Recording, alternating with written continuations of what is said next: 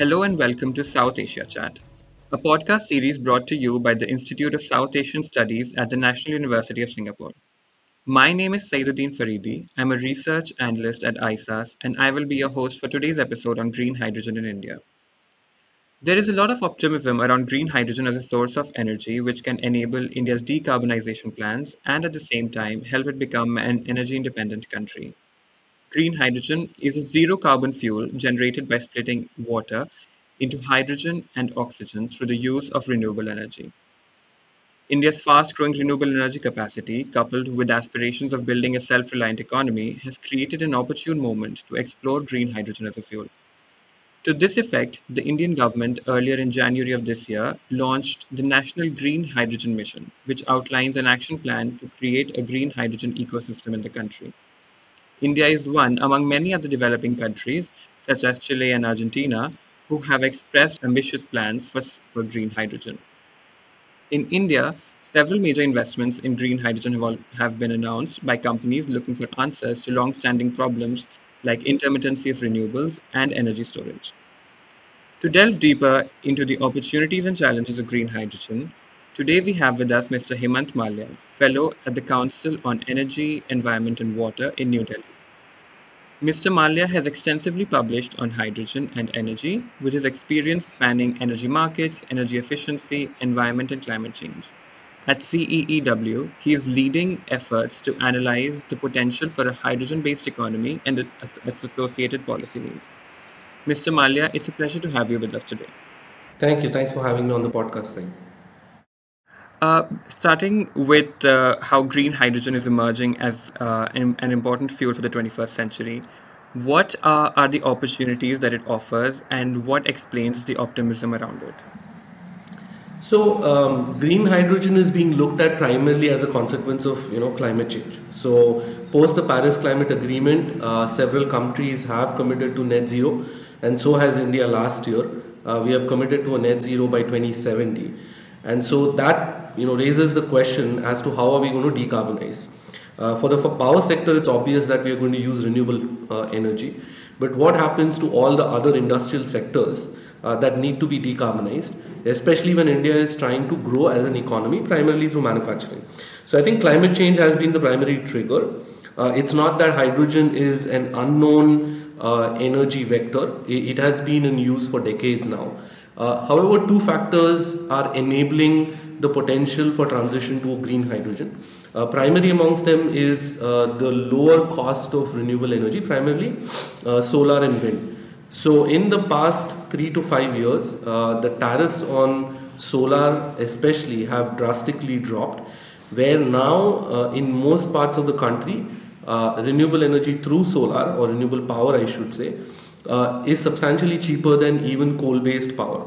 And therefore, that is a key input into making green hydrogen. So for those who don't know what green hydrogen is, you use renewable power to electrolyze water and split it into hydrogen and oxygen, and the resultant hydrogen is known as green hydrogen. So renewable power is the key input, in terms of cost. So the prices have been dropping there, and we further expect prices to drop as technology on photovoltaics improve, and then we have larger gigascale solar parks, etc. So that's one enabler. The second potential enabler is going to be the manufacturing of electrolyzers themselves. So traditionally, electrolyzers are made in batch scale, which means in a dozen, 2 dozen at a time, and therefore the costs are higher. If you're looking at large scale deployment of green hydrogen, you're also looking at large scale manufacturing of electrolyzers. And with gigafactories, we expect costs for electrolyzers also to come down. So a couple of years ago, cost of electrolyzers was around 900 USD per kilowatt, roughly. Today we are looking at $500 to $600 dollars per kilowatt, and that's expected to fall further. So a combination of falling renewable energy prices and cheaper electrolyzers will make green hydrogen potentially a key competitor to fossil fuels in the future. Now, as far as opportunities go, like I said, hydrogen is already being used. Primarily in refineries and fertilizer, India uses about 5.5 million tons per annum of grey hydrogen, which is made from natural gas at this point. So that is an easy switch.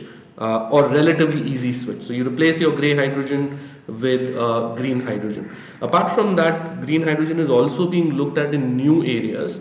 Primary amongst them is steel sector. So we are producing about 110 to 120 million tons of steel per year, and we plan to double the capacity. So as we double the capacity, the primary input right now is coal as fuel. And we cannot afford to do that in the future. So green hydrogen can potentially play a key role in decarbonizing the new capacity expansion. Apart from that, we are looking at mobility. So for shorter distances within cities, etc., EVs are fairly commercially viable and competitive with, say, diesel and petrol. But that's not the case when you're looking at long distance heavy duty vehicles. There it's difficult to get in battery based mobility solutions, and hydrogen might play a role there. And then finally, the government is also looking at blending green hydrogen and natural gas pipelines. So as you blend green hydrogen in the pipelines, every end user automatically gets decarbonized. So that's also an opportunity. Apart from that, there are pathways for producing marine fuel and let's say aviation fuel. Again, hard to abate sectors, and green hydrogen can again play a role there. So a lot of new applications to look at. Of course, there are the existing refinery and fertilizer applications anyways. Yes, thank you for that answer. Coming to India, the Indian government earlier this month announced plans to incentivize the manufacturing of electrolyzers and the generation of green hydrogen under its new National Green Hydrogen Mission. So I think you touched a little bit on this in your previous answer, but what do you think is India's strategic ambition to green hydrogen? Yeah, the primary motivation I think is energy security. Of course, climate change is on an important aspect, but like I said, we are a growing economy, and so energy security is of importance, especially given what we are seeing in Europe with the conflict between Ukraine and Russia. To put things into perspective, India imports about 55% of its natural gas, 85% of its crude oil, and about 25% of its coal. So we are heavily dependent on imports of energy to keep our economy ticking. Any disruptions there has a direct impact on our GDP growth. That's something that we want to try and cushion in the years to come. So therefore, there is a thrust on identifying alternatives which are domestic in nature. So of course, biomass is something that we are looking at, but also green hydrogen. So I think that is a key element in how we look at green hydrogen domestically. So just as an example, if we were to replace our 5.5 or 5.6 million tons of grey hydrogen based on natural gas today with, let's say, green hydrogen in 5 to 10 years time, we are looking at backing out 65% plus of our LNG import. Now that's a very significant number. So that's how it's being looked at apart from the climate change angle itself. Apart from that, I think geostrategically in the decades to come, the countries that are a part of the energy supplying group will see a shift. So right now, OPEC rules the roast with Russia to a certain extent, the US as far as crude oil is concerned. But new players will emerge in the future as far as green hydrogen and derivatives are concerned. So clearly India could be one of those players, but then you have newer ones like Australia, potentially a few new ones in Africa such as Egypt. And so you will see a shift in how energy flows occur in the world in the future. So that is an important element that India and we in the policy think tank space are looking at. Apart from that, India does see a potential, if not at a large scale, but at least at a certain scale, exporting of fuels. So, like I said, aviation fuel or marine fuel, be it sustainable aviation fuel or be it green ammonia or green methanol, those are potential avenues where India might see a play. Also because we are looking at building, our ports as well. So, as the traffic in the Indian Ocean increases, We are looking at improving and increasing our port capacity, port handling capacity. So that allows us to potentially also leverage our green hydrogen value chain. In India, we've seen both public and private players have begun to make serious investments in green hydrogen. So Adani and Reliance have announced significant investments, and public companies like IOCL and GAIL have been running pilot projects across the country regarding green hydrogen supply. So I think what a question that stems from that is that what sectors are likely to create demand for green hydrogen, and I think you've touched a little bit on this in your first answer.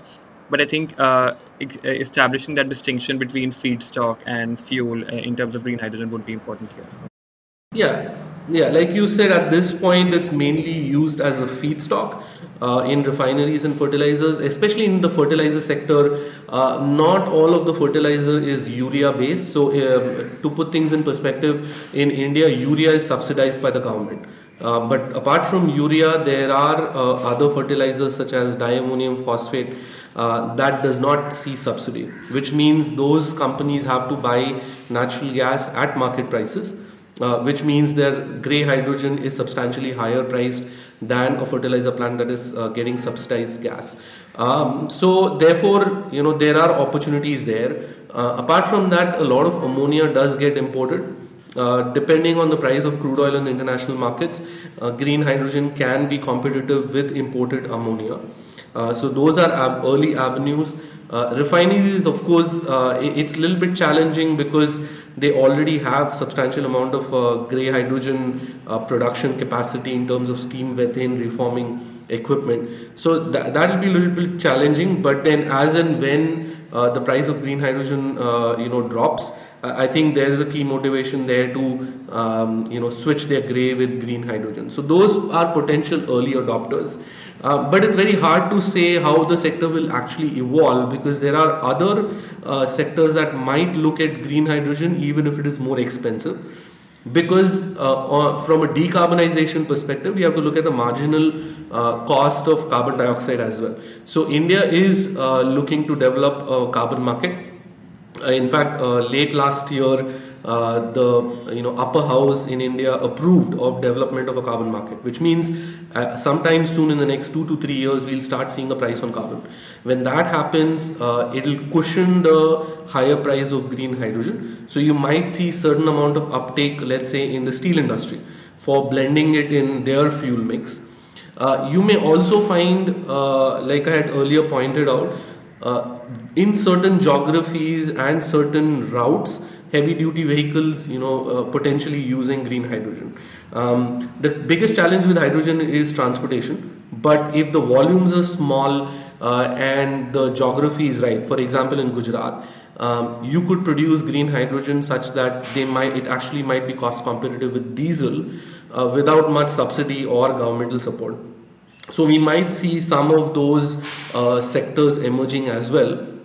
And apart from that, our analysis shows that in distributed production and consumption of hydrogen, there might be potential for applications. For example, in semi-rural or rural areas, use of small-scale hydrogen for cooking solutions, for example, or for commercial establishments that are currently using the really high-priced LPG that we import and replacing that with hydrogen if they have enough rooftop space to deploy rooftop solar and combine that or couple that with green hydrogen. So those are newer applications that are very, very new to the space, but could very quickly emerge as being cost competitive.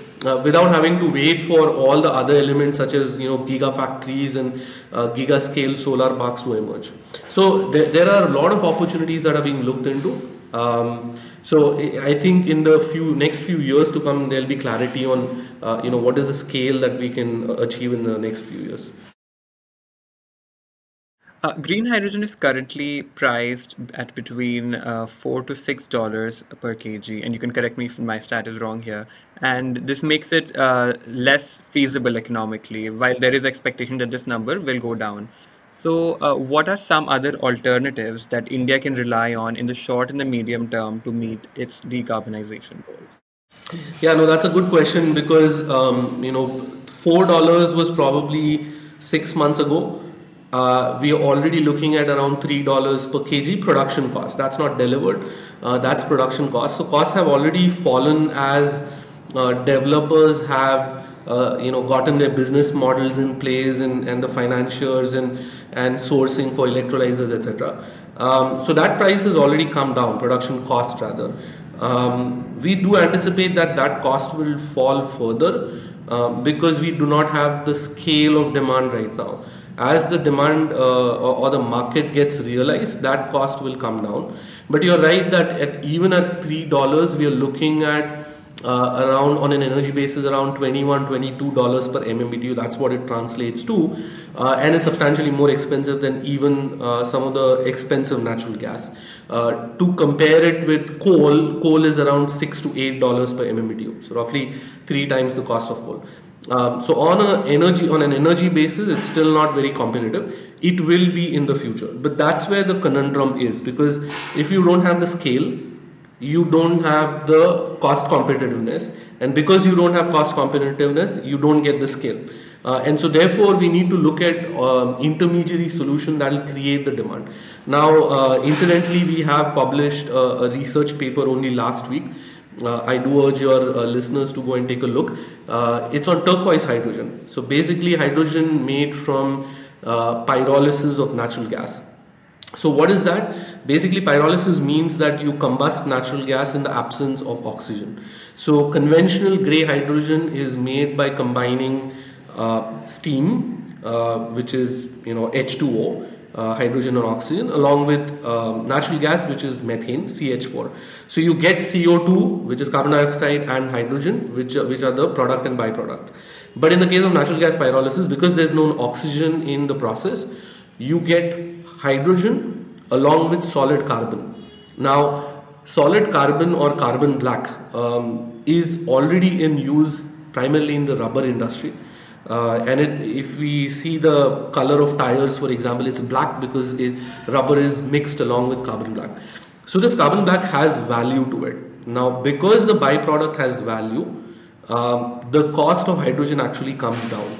And so our estimate is that with current technologies, depending on the price of gas, if it's $8 to $10 per MMBTU, and the price of carbon black is, let's say, 30 rupees per kg, which is roughly around 40 cents per kg, you're looking at hydrogen costs of less than $2.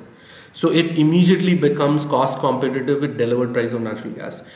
It's not applicable to every sector, but certain sectors such as steel, which can buy large quantum of natural gas, or for that matter, let's say a pipeline operator, which is also the owner of the natural gas, can utilize this technology.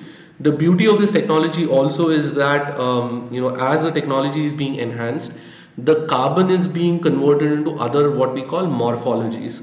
So carbon comes in different shapes and sizes and properties.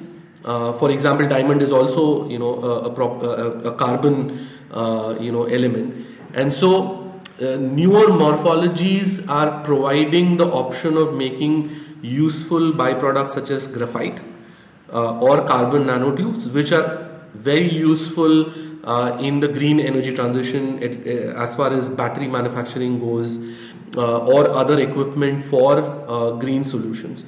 So these alternative morphologies have much higher value in the market.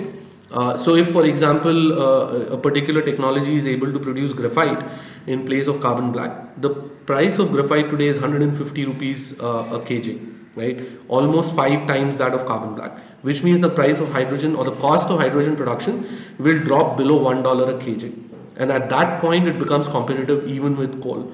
So it is a very interesting technology in mid stage of development. There are a couple of commercial plants in the US, but there are other newer technologies that are being developed and tested in lab and in pilots.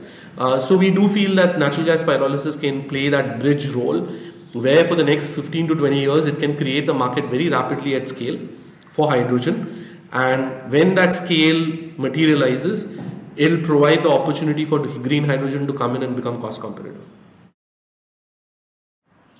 Taking a cue from turquoise hydrogen, which sounds like a very innovative solution, I think one important aspect that came up repeatedly in the National Green Hydrogen Mission of India was research and development. So, and there is a lack of research and development in the India's industrial sector that has been, I mean, for a very long time.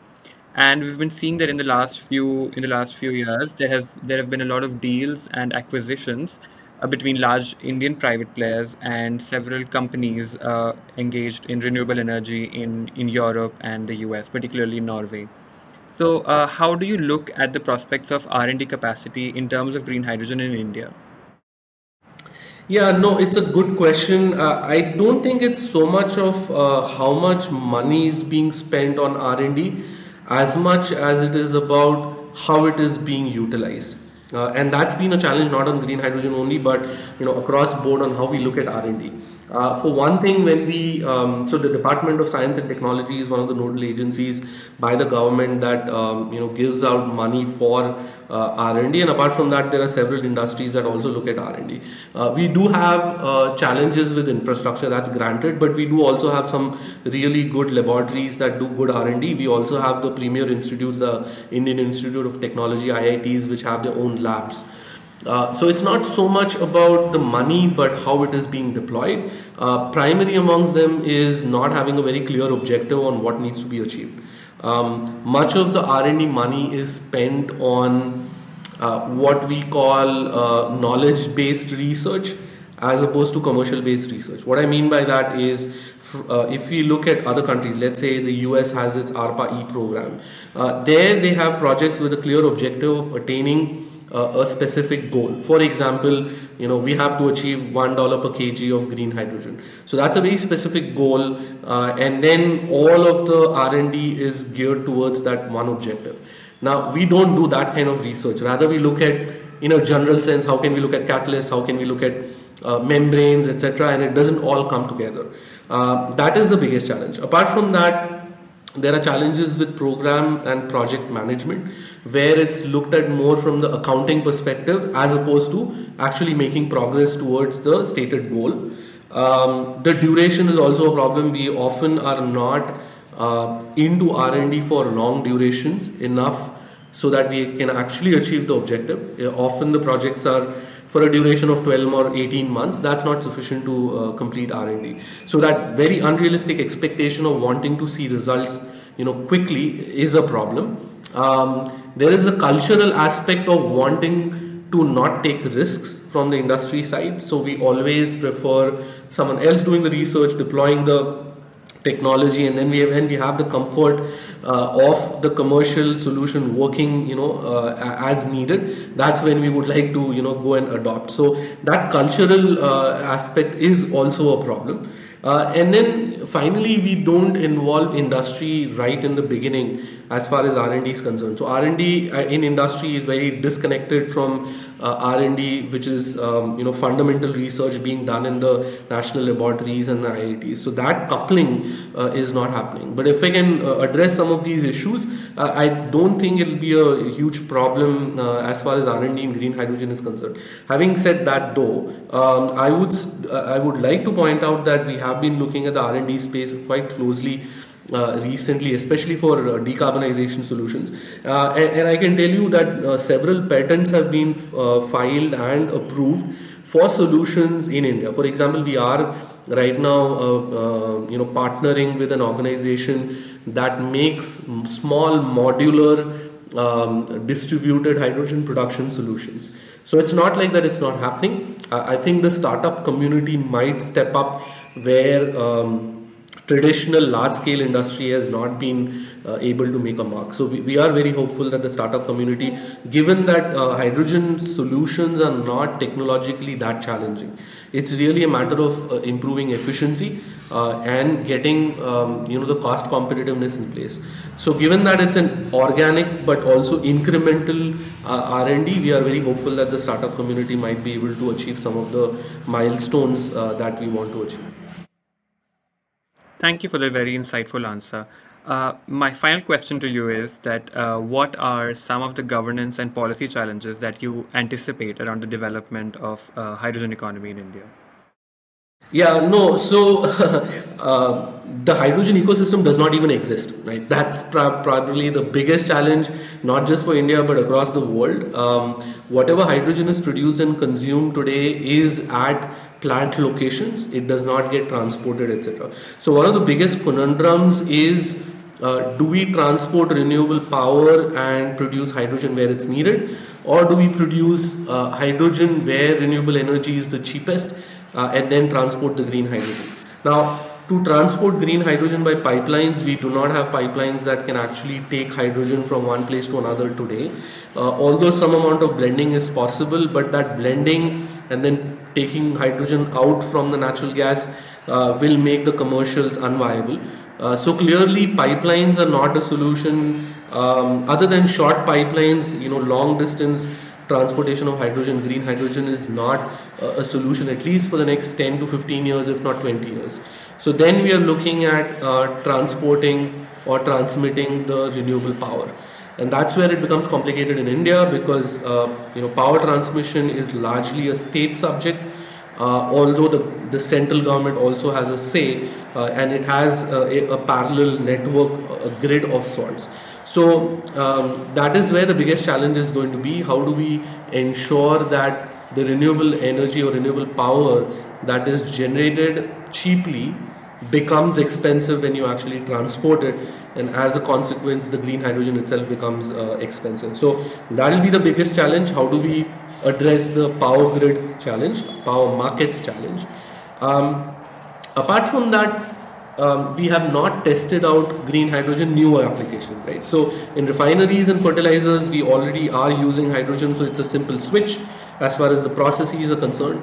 However, for newer applications like steel and mobility, or even cooking solutions, nothing has been tried out, yet.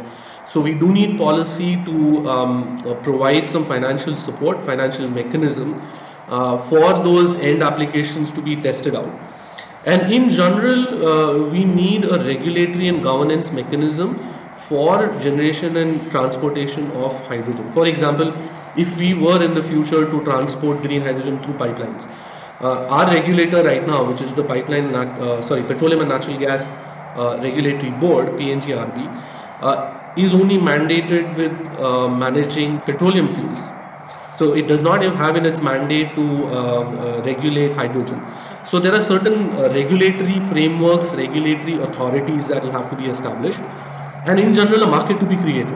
Because if we have to scale up on green hydrogen domestically, we'll need a market. We cannot have a market similar to what we have in natural gas or in petroleum fuels, which is where it is highly regulated. So we would like to see a market that is freer in some sense, which also means that you have to create that market. So how will a market be created? Where are people going to trade hydrogen? How is the trading actually going to happen? What platform are we going to provide? Hopefully it will be a digital platform. So all of those infrastructure related issues will also have to be dealt with. And then I guess finally the states will also have to step up and come up with their own policies, because to a large extent industry and energy also is a state mandate, or they have the jurisdiction over these areas. So policies that enable the central national green hydrogen mission will also be required. Thank you, Mr. Mallya, for being with us today on the podcast and for this really engaging and insightful conversation. Thank you for having me on. You were listening to South Asia Chat. You can learn more about our work by visiting us at isas.nus.edu.sg. You can also get updates from our research and publications through our social media. You can find us on Twitter, LinkedIn, Facebook, and Instagram.